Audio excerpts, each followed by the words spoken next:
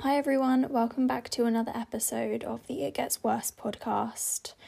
I hope everyone's doing okay. It's now nearly Christmas, which is really exciting. I'm doing good. I'm actually supposed to leave to go to Paris in about 2 hours, so I'm kind of recording this in like a little bit of a rush. And I've had a very hectic day. I was supposed to go to the gym this morning, but then turns out they're opening later now, which it didn't say that on their website, so that was really stressful.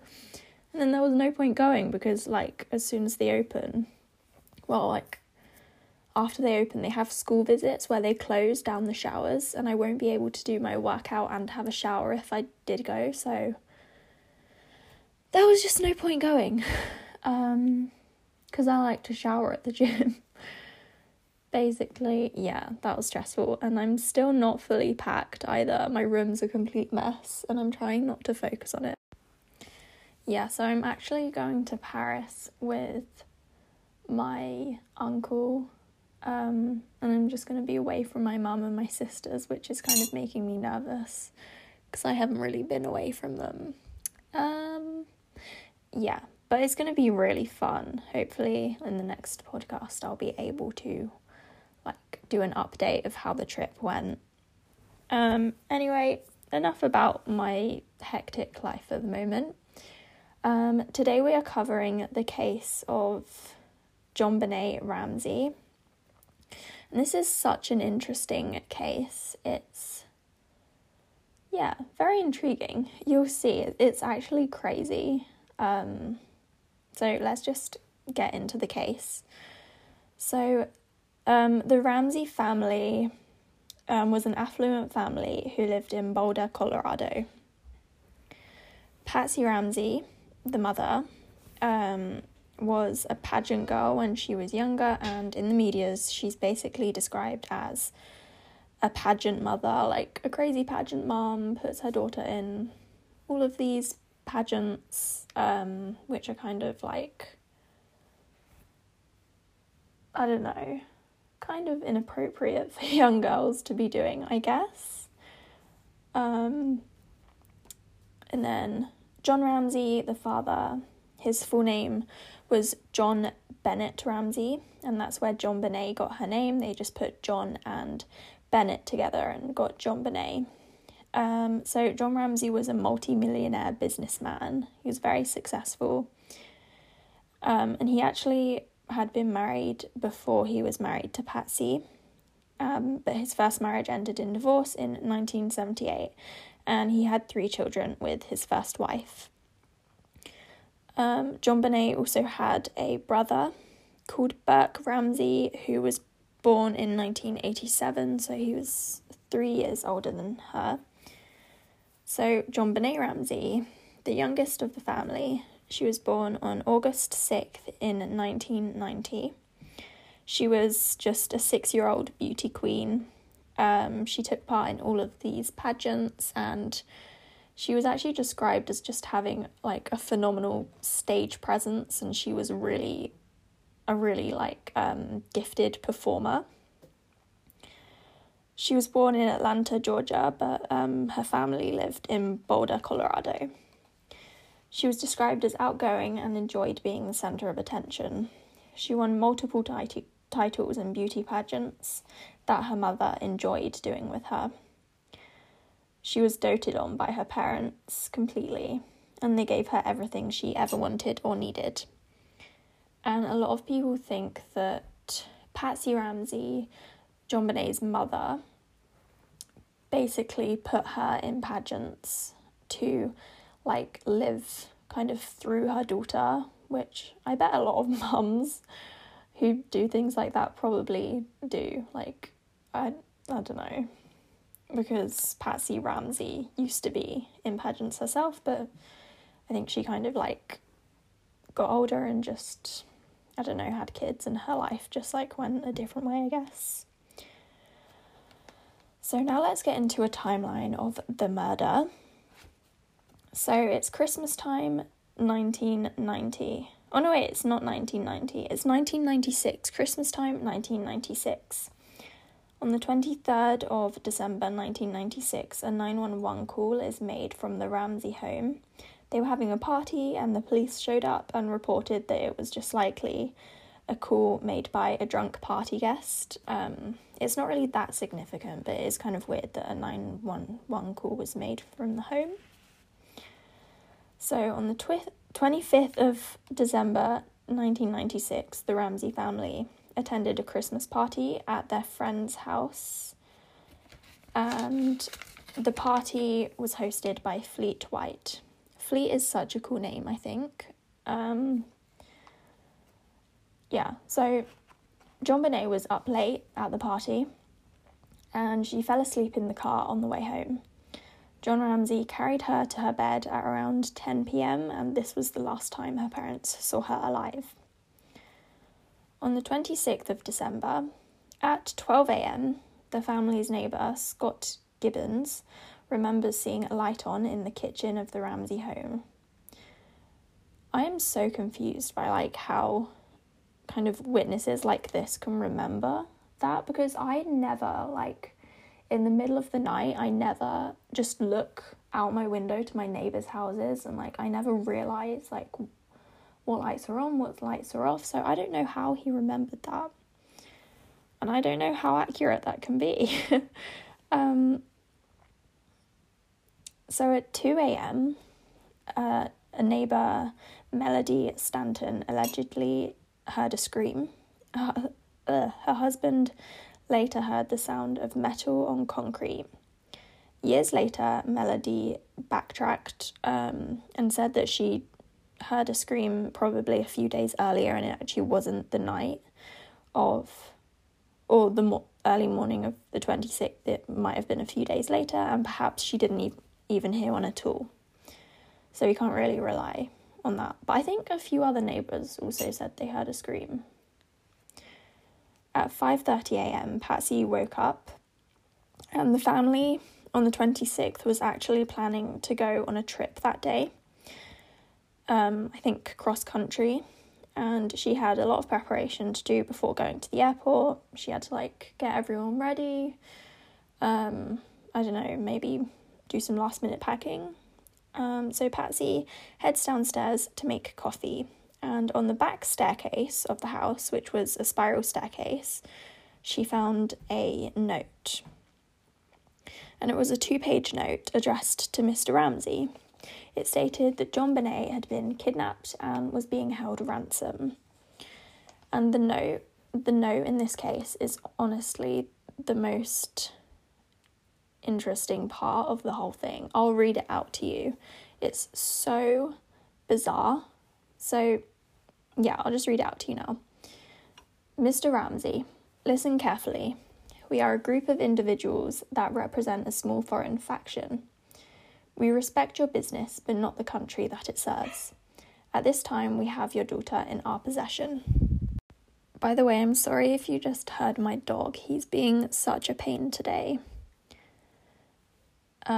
So at this time, we have your daughter in our possession. She is safe and unharmed, and if you want her to see 19 and 97, you must follow our instructions to the letter. You will withdraw $118,000 from your account. $100,000 will be in $100 bills, and the remaining $18,000 in $20 bills. Make sure that you bring an adequate size attaché to the bank. When you get home, you will put the money in a brown paper bag. I will call you between 8 and 10 a.m. tomorrow to instruct you on delivery. The delivery will be exhausting, so I advise you to be rested. If we monitor you getting the money early, we might call you early to arrange an earlier delivery of the money, and hence earlier pickup of your daughter. Any deviation of my instructions will result in the immediate execution of your daughter. You will also be denied her remains for proper burial. The 2 gentlemen watching over your daughter do not particularly like you, so I advise you not to provoke them. Speaking to anyone about your situation, such as police, FBI, etc., will result in your daughter being beheaded.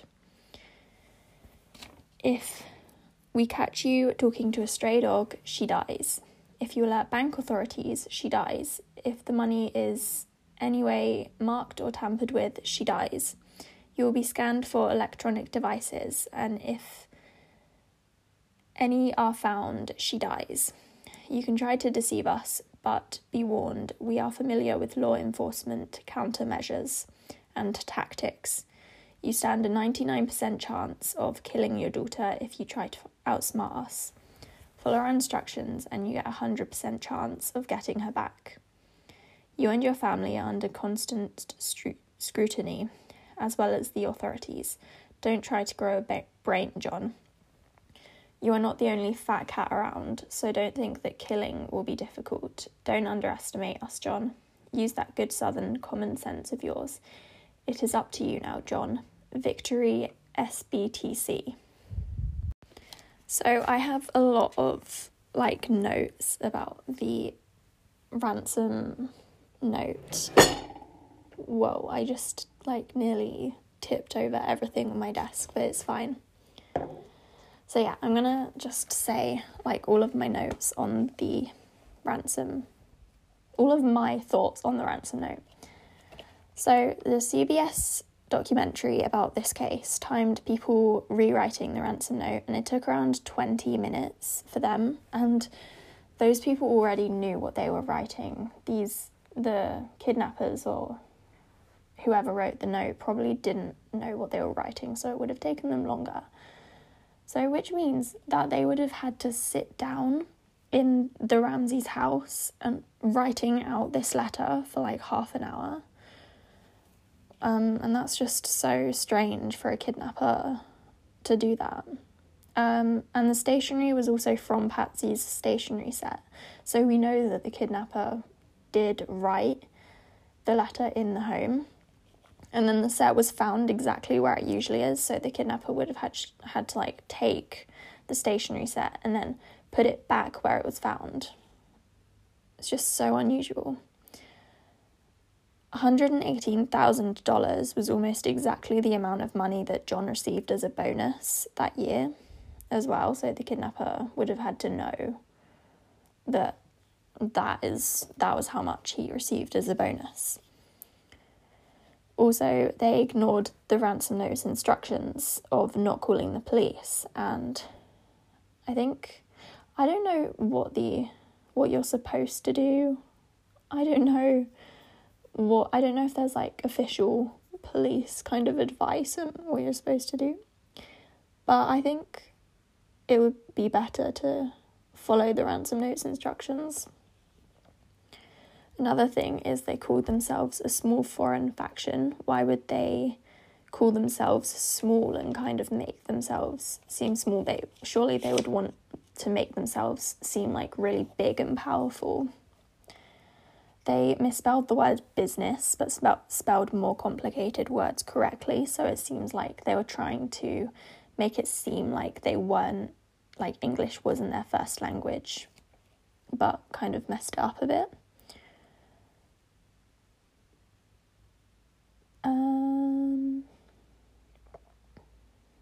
Why only $118,000 as well?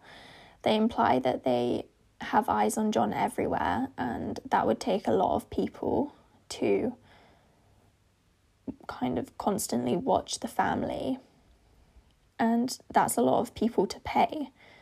So even if it was only 4 or 5 people, they'd only get $20,000 to $30,000 each, which I don't think for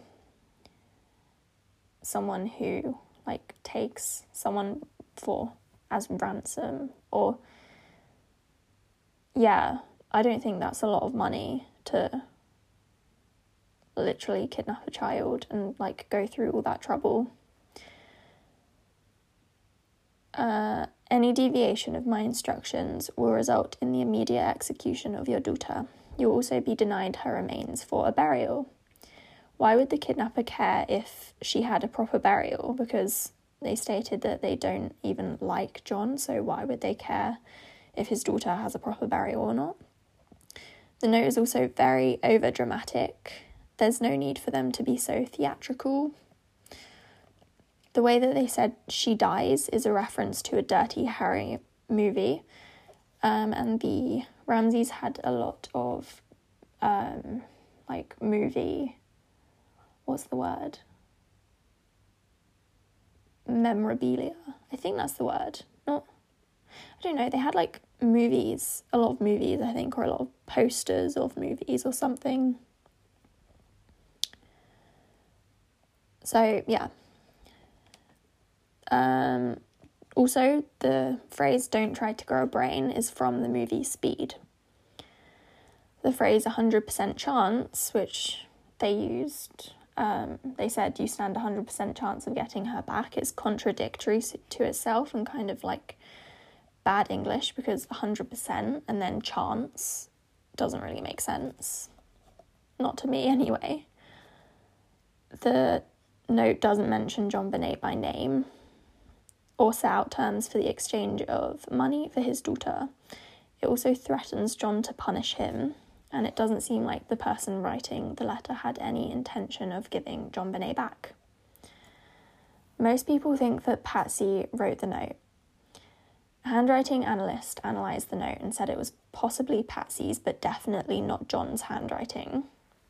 And handwriting analysts are very accurate, because I was on the Netflix film about this case. There was a woman on it who said that she had her handwriting analysed by a professional, and basically this professional handwriting analyst was able to tell that she had an injury in I think her left ankle, just from her handwriting, and then she confirmed she actually did have surgery on her ankle. And it was crazy because this handwriting analyst could tell. So yeah, these tests are very accurate. There was also maternal language throughout the note, and Patsy also had a degree in journalism, and she was very intelligent, and she would have had a wide range of vocabulary. And the note uses phrases such as hence, which to me, that is that's very good English, and I don't think a foreign person whose first language isn't English would use the word hence.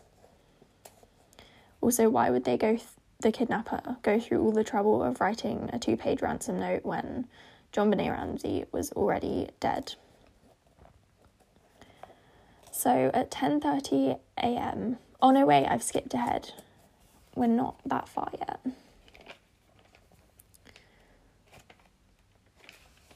So at 5:52 a.m, Patsy Ramsey calls the police, and I'm going to play you the phone call. 911 emergency. Police, what's going on? 15th Street. What's going on there, ma'am? We have a kidnapping. Hurry, please. Explain to me what's going on, okay? There's a note left and our daughter's gone. A note was left and your daughter is gone? How old is your daughter? 6 years old. She's gone. 6 years old. How long ago was it? I don't know. I just found the note. And my daughter's gone. Does it say who took her? What? Does it say who took her? I don't know. There's a ransom note here. It's a ransom note? It says FBTC. Victory. Please. Okay, what's your name? Are you Patsy Ramsey? I'm the mother. Oh my God. Please. Okay, I'm sending an officer over, okay? Please. Do you know how long she's been gone? No, I don't. Please, we just got out. Is she right here? Oh my God, please. Okay, well, there's somebody. I am, honey. Please. Take a deep breath, please. Okay? Hurry. Patsy. So obviously she was hysterical. She's just found this note and she's terrified. She doesn't know where her daughter is. But also a lot of people think that this 911 call is kind of bizarre as well. So at the end of the call, there is a slight change of demeanour in Patsy, because she probably thought she'd hung up the phone but didn't. And Kimberly Archuleta, the one who answered the call, said that she noticed a change in demeanour at the end, and it sounded like she said, "Okay, we've called the police, what next?" The call to the police was also enhanced, and it kind of sounds like in the background you can hear some other voices, and people think there's in total 3 voices in the call, and that would be Patsy, Burke and John, the 3 people in the house. But Burke was supposedly asleep the entire time, so if there really were 3 voices in the call, then that's pretty damning evidence against the Ramseys. So the police arrived at, I think, 5:59. And initially they found nothing in the house. They did searches and they didn't find anything in the house. At 10:30 a.m, John disappeared for 1 hour, and he said he was just picking up the mail, but the Ramseys had a letterbox in their house. So that's unusual, very bizarre. He just disappeared for an hour. Also, I think in America usually they have like mailboxes, which are usually just at the end of their garden, and it doesn't take you like an hour to walk to the end of your garden and back. So that's, yeah, unusual. At 1 p.m, police suggested that John has a final search of the house, and he and his friend had one last search, and they ended up finding Jonbenét's body in a room in the basement. She had a garrote tied around her neck, which was actually made out of a paintbrush from her art set. She had duct tape on her mouth. Her hands were tied behind her head over her jumper. But they were tied, over her jumper, so it would have been easy for her to escape, which kind of suggests a cover-up. John picked her up, and she was wrapped in a blanket, and carried her upstairs and put her on the living room floor, which is a huge contamination of evidence. He moved the body from the crime scene. So many people had been walking through the house. The Ramseys invited friends and family over for support, and only Jonbenét's bedroom was cornered off, but it should have been the whole house. Even if it was just a kidnapping, it was still a crime scene, and they should have not let anyone enter, because the crime scene was hugely contaminated, and if the police did their job properly, then we might know who killed Jonbenet Ramsey. But yeah, there was just so much contamination of evidence that DNA evidence and stuff wasn't really a help. So let's look at the DNA evidence. There was traces of 2 males and 1 female under her fingernails, but it was too badly degraded to tell what type of tissue it was, such as they couldn't tell if it was blood or skin or anything. They found DNA from a male on her leggings, in her underwear. On her leggings and in her underwear, yeah. On the duct tape, they found fiber from Patsy's jumper. And actually, the DNA from the male on her leggings and in her underwear, a lot of people think that could have just been from the factory that the clothes were made in, and she wore the pyjamas and stuff, and then they just didn't wash it, and there's still DNA from the factory. But I think that's been disproven. So yeah, because I don't see how that could happen. So Ramsey's hired a lawyer 2 hours after the body was discovered. They were also extremely uncooperative with police. However, they did do TV interviews. They didn't do interviews with the police, though, until a few weeks after the murder. So they did TV interviews, but they didn't do police interviews. Kind of makes me think like they were just trying to like put on this facade for the public so that everyone knew they were innocent, but they weren't interested in doing police interviews to find out to actually help the case and to actually find out who helped their daughter. So now let's look at the autopsy. So Jonbenét died from asphyxiation from strangulation from the garrote around her neck. She also had blunt force trauma to her head, and she was hit so hard that it was the equivalent to falling from a 3-story building. She was sexually assaulted with a paintbrush so badly that it caused bleeding. And there actually is more about how she was sexually assaulted, but I don't want to include it because it's quite upsetting. But if you want to know like more about the autopsy in detail, then just go and find it online. I don't think it's that hard to find. She had undigested pineapple in her stomach. She also had what looks like a taser mark on her neck. The marks were just 2 little dots, but they actually didn't match up to a taser.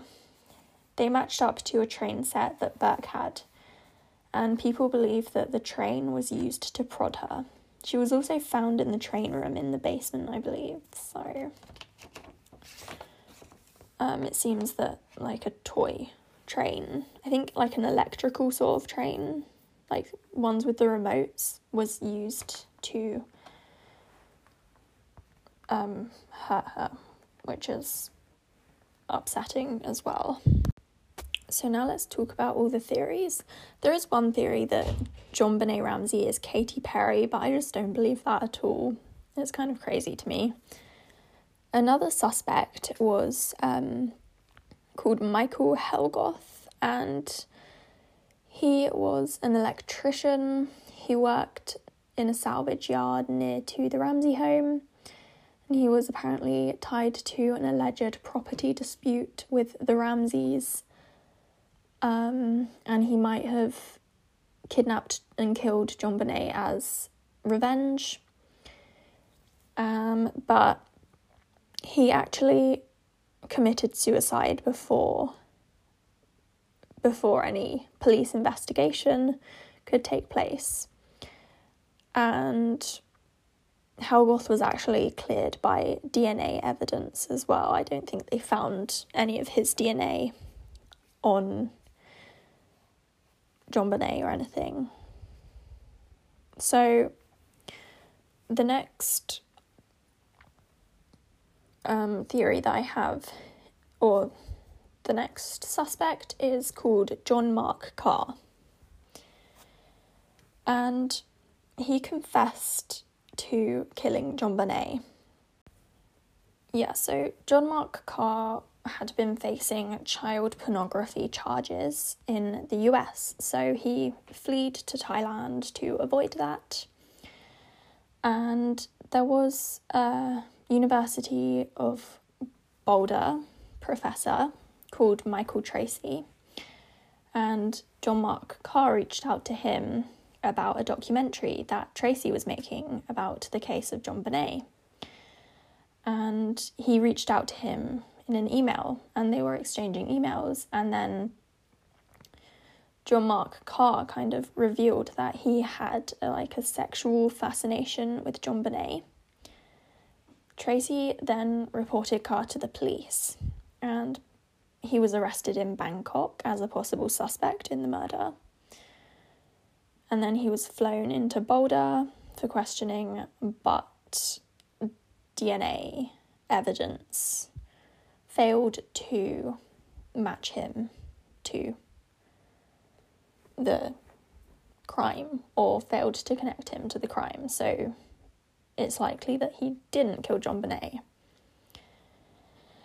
And I think he actually loved Jonbenét.